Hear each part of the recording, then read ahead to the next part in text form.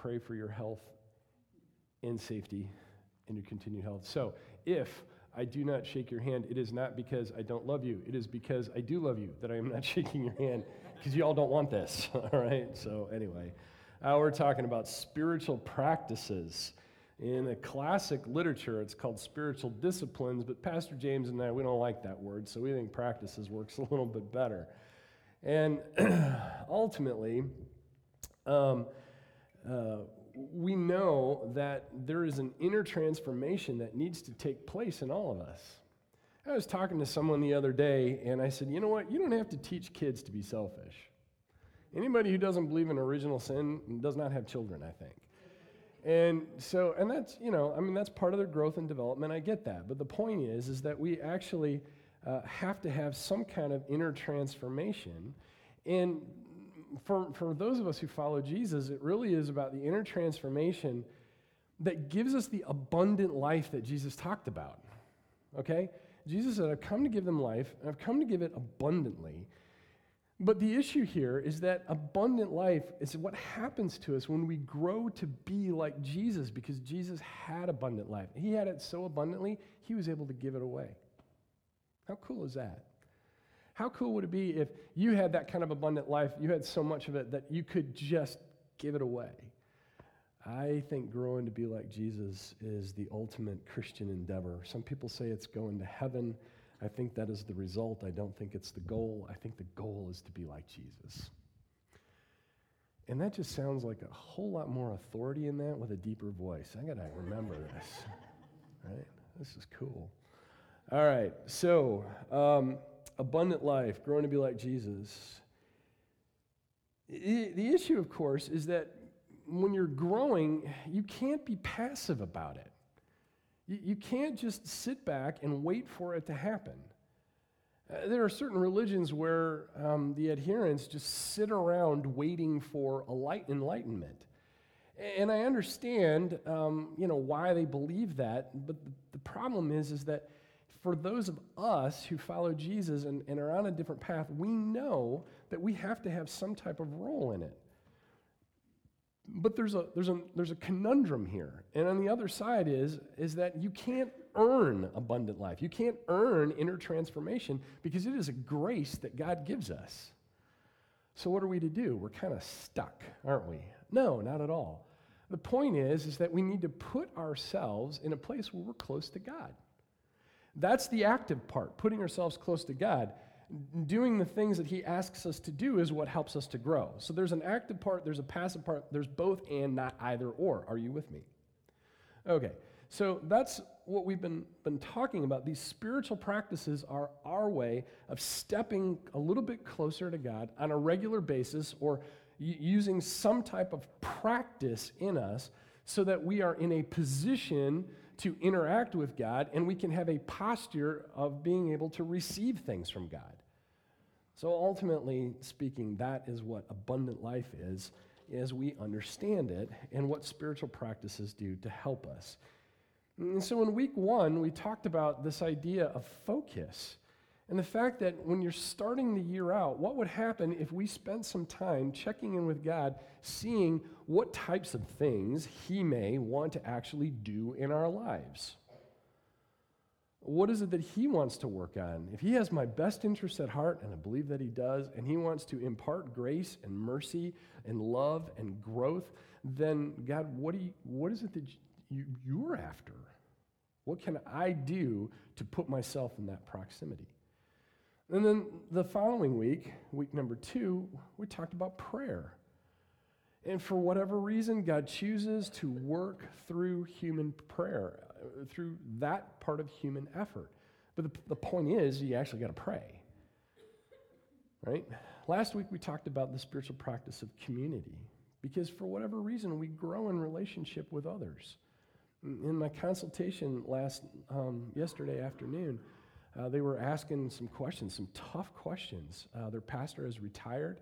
They're getting ready to search for a new pastor. They're trying to do some kind of self-discovery.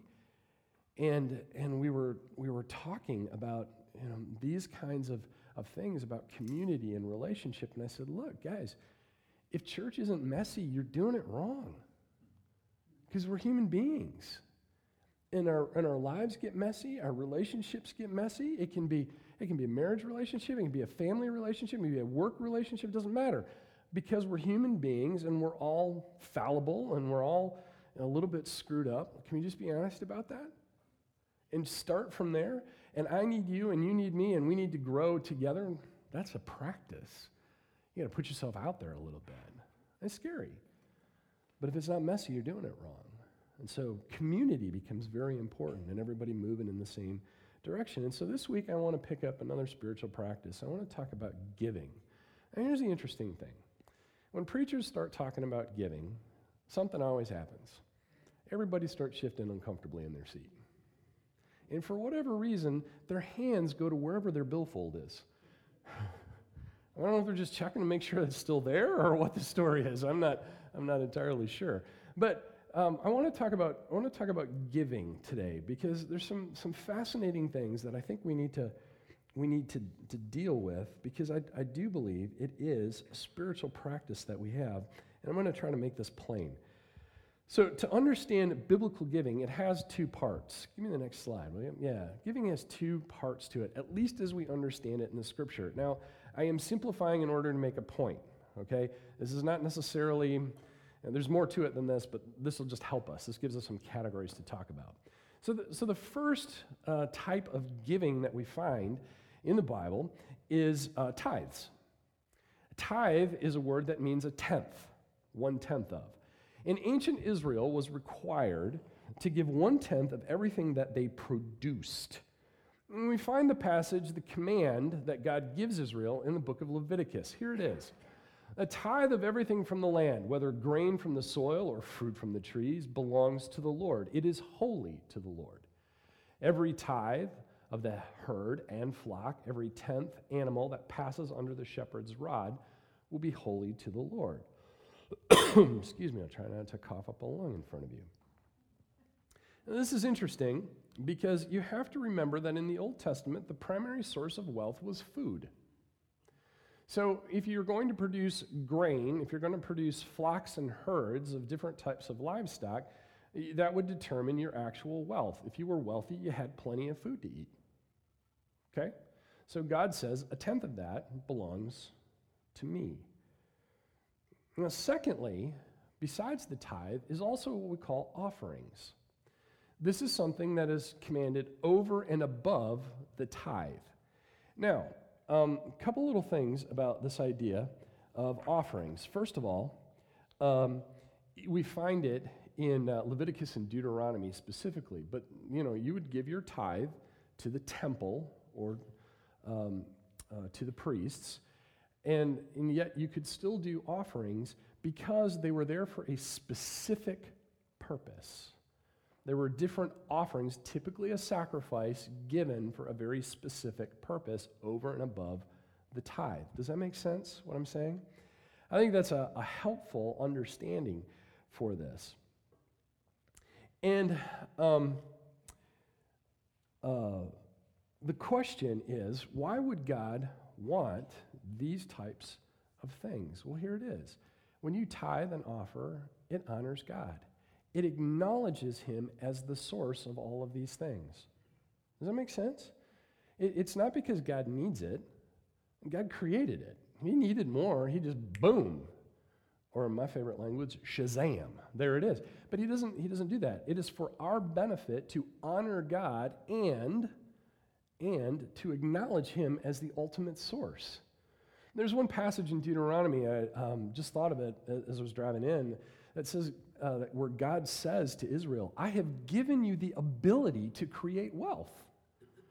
That's a God thing. And he expected Israel to actually go and do that. And he expects that of you and he expects that of me. If you have a certain amount of creativity, if you have a certain amount of energy, if you have a certain amount of ambition, you should go and create wealth. God has given that to you. And the reason why we do tithes and offerings is just to simply honor God and ultimately to acknowledge him as the source. I don't think it's a whole lot more complicated than that. But there's a stunning little fact that I want you to think about today. And I might make somebody mad, but that's okay. Maybe not. But here it is. Here's the stunning fact. There is no New Testament passage that commands Christians to tithe. Don't tell my board of directors that, okay? And, oh boy, what's he preaching? But no, there is no New Testament passage that commands Christians to tithe. In fact, we find New Testament writers talk about giving quite a bit.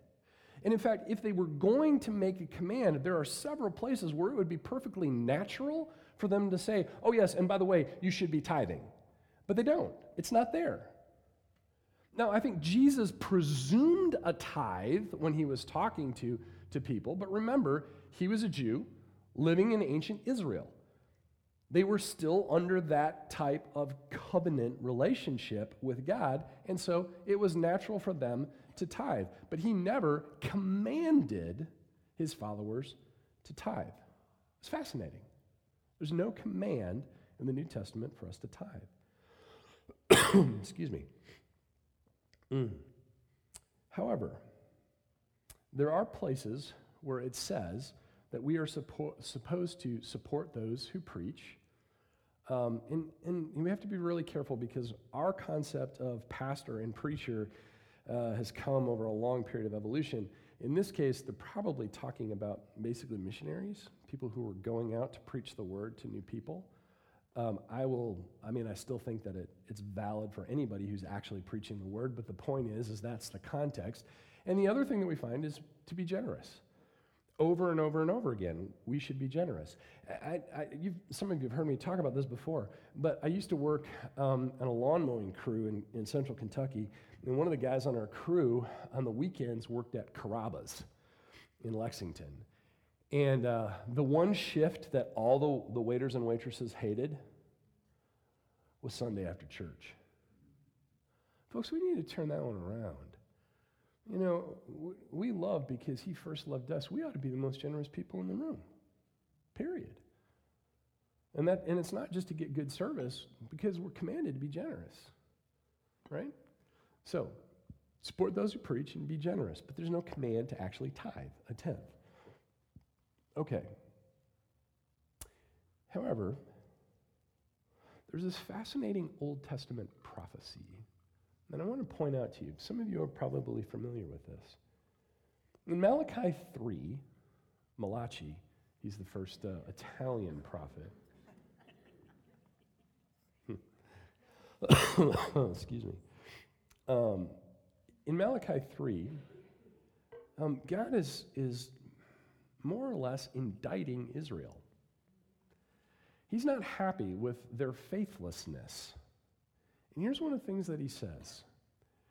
God, will a mere mortal rob God, yet you rob me? And Israel, but wait, what are you talking about? How are we robbing you?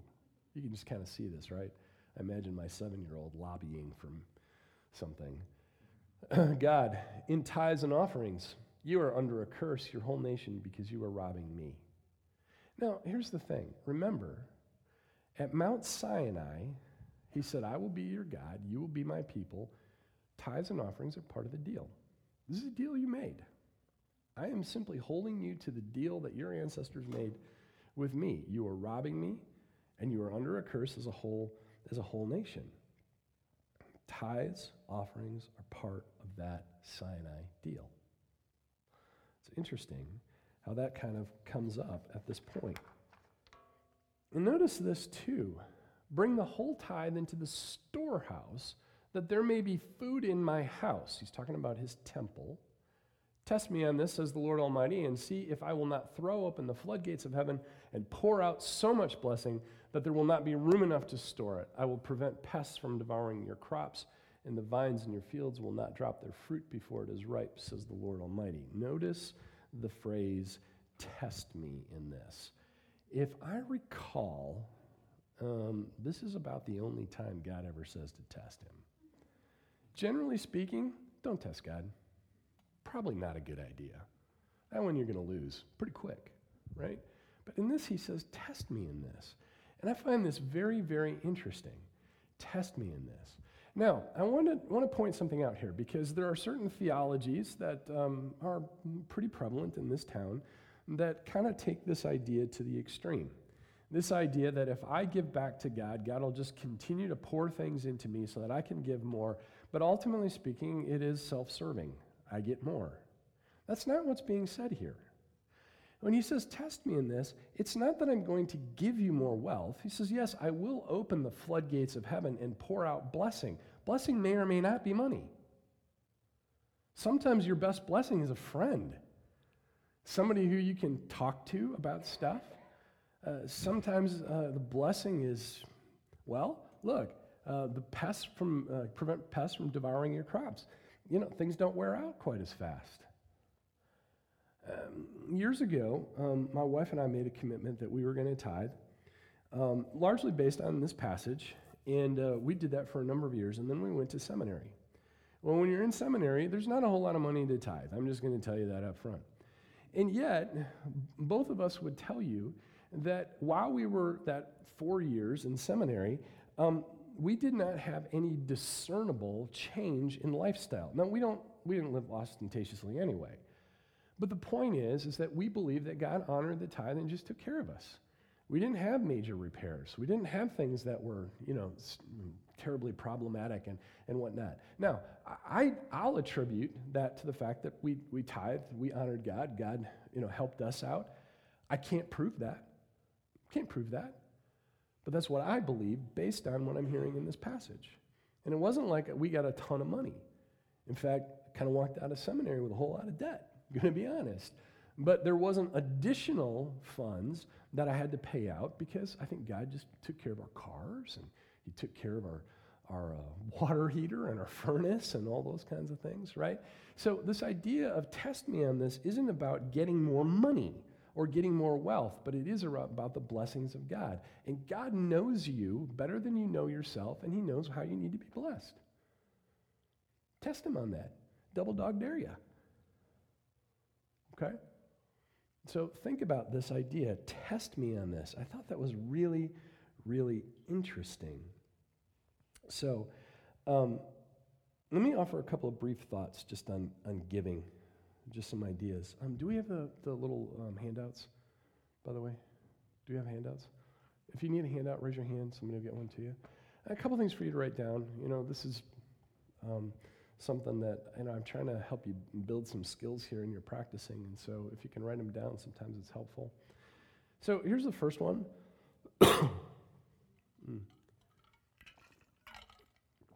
Excuse me. The first one is on tithing. Give with a kingdom mindset. Give with a kingdom mindset. If you're going to tithe to a church, give with a kingdom type of mindset. It's not just about this church, but if you believe that Thrive is advancing the kingdom of God in some way, then please partner with us financially to be able to do that and to do that better. If this isn't your home church and you're just visiting, then tithe or give in some way, shape, or form to your church as long as there's a kingdom mindset to it. Because, we often have people where this may not be the right venue for them. Church plant isn't for everybody. And our point is we want you to follow Jesus. We prefer you follow Jesus with us, and Thrive. But if that's not you, if that doesn't fit you, then we want you to go where you can follow Jesus because that is about the kingdom of God, not about just building Thrive Church. Okay? So give if you're tithing, give with a kingdom mindset. All right, so here's the other one. Give something. Give something. It doesn't have to be 10%. Now, 10% is typically the one that we pick on because it's the one that we find in the Bible and it's pretty easy to understand. But the point, it's not about the amount. It's about the fact that you're trusting God with something. Does that make sense? So give something, and then secondly, along with that, give regularly. Give regularly to some type of a kingdom-oriented organization. Give something, but give it regularly. This, folks, is an act of worship. It's not just a spiritual practice, it's an act of worship. What you're saying is, God, you are worth my money. I am ascribing worth to you. You're doing something in this place that I believe in, and I want to be a part of that. I'm going to honor you and acknowledge you as a source of all things. Does that make sense? I think sometimes we overcomplicate this idea of tithing. But give something, give it regularly. And then here's the last thing. Take a risk. Take a risk. God says, test me on this. I think it'd be really interesting if we, took a risk on that. By the way, I'll just make you a deal too. If you choose to do some regular tithing, we've got a variety of different ways to do it. I mention it pretty much at the end of every service, but if you set up kind of regular giving, digitally through our app or through the website, look, if you run into financial trouble and you need your money back, come talk to me. I mean, I'm about you. And if you really need it, I'll make you that deal. I'll give you your money back if that's really going to put you into a hardship. But I think that you ought to try to test God first. Does that make sense? Yeah. So take a risk. So why do we tithe? Tithing honors God. And you know what else it does? It breaks us of selfishness. It's not all mine. It's not all mine. We treat the church as the storehouse. And then the storehouse expends the money for kingdom purposes. Okay, offering. Just some thoughts on offering. This is above tithes. Here's the first one. Give toward your passion. There are certain things that light you up. You probably ought to pay attention to that, and you probably ought to give towards it. Please understand, in our context, it may not be money. It may be your time or your attention or your energy or your physical labor, okay? Plenty of organizations out there that might be doing things that you like, that you're passionate about, that you need to pay attention to and get involved. That's an offering, okay? All right, so give towards your passion. Also, give where you see God working. Here's a tip. If you see God working in any area of your life or someone else's life, that is often an invitation to join him. Let that one sink in. If you are struck by something where you're like, that's God, that's an invitation to join him. I've had that happen to me several times, where I'm like, wait a minute, that sounds like the kingdom to me. I want to be a part of that. And don't be surprised if you find those places, or you find God working in some odd places. Because remember, there's a passage, the kingdom of God is like a weed. It shows up in odd places. Have you ever seen one of those parking lots? Maybe it's Walmart and whatnot. And there's nothing but asphalt, and it is the middle of an Oklahoma summer, and it's hot, and it's nasty, and there's a weed sticking up. You wonder, how on earth can that weed actually survive in that place in the middle of the parking lot all by itself? That's what the kingdom of God is like. Isn't that cool? So the point is here is that don't be surprised if you see God working in some odd places. But it's an invitation to join him. And here's the last one, give cheerfully, because God loves a cheerful giver. Give cheerfully. Hey, I get to be a part of this thing that God is doing. So why do we give offerings? Offerings advance the kingdom beyond the local church. You know what? If the only thing that we're interested in is Thrive Church, we're not kingdom mindset. Does that make sense?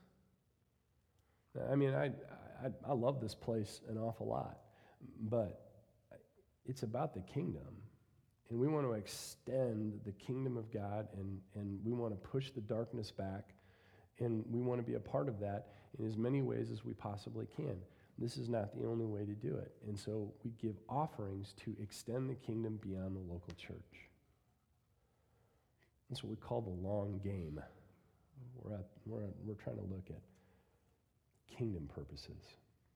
And remember, when you're offering, it could be money, but it might be time, attention, energy, labor. It could be any one of those. So why do you suppose there's no command in the New Testament for tithing? And this troubled me for a little while. I was thinking about this. I'm like, why would that be the case? And then it dawned on me. Giving, it's a matter of the heart. When you really think about that, giving, whatever you give, it's about your heart. It's about recognizing where you are in relationship to God. That's a heart issue. Because the thing of it is, if Jesus came along and said that, you need to tithe, or if Paul wrote, you need to tithe, you know what? That's just the law all over again. And Jesus isn't interested in that. Jesus is interested in what's going on inside. That sounds like inner transformation, doesn't it? So I think that there's no command because giving is a matter of the heart. So here's my challenge to you this week. I'm trying to do this every week. But the challenge is for you to revisit your tithes and offerings.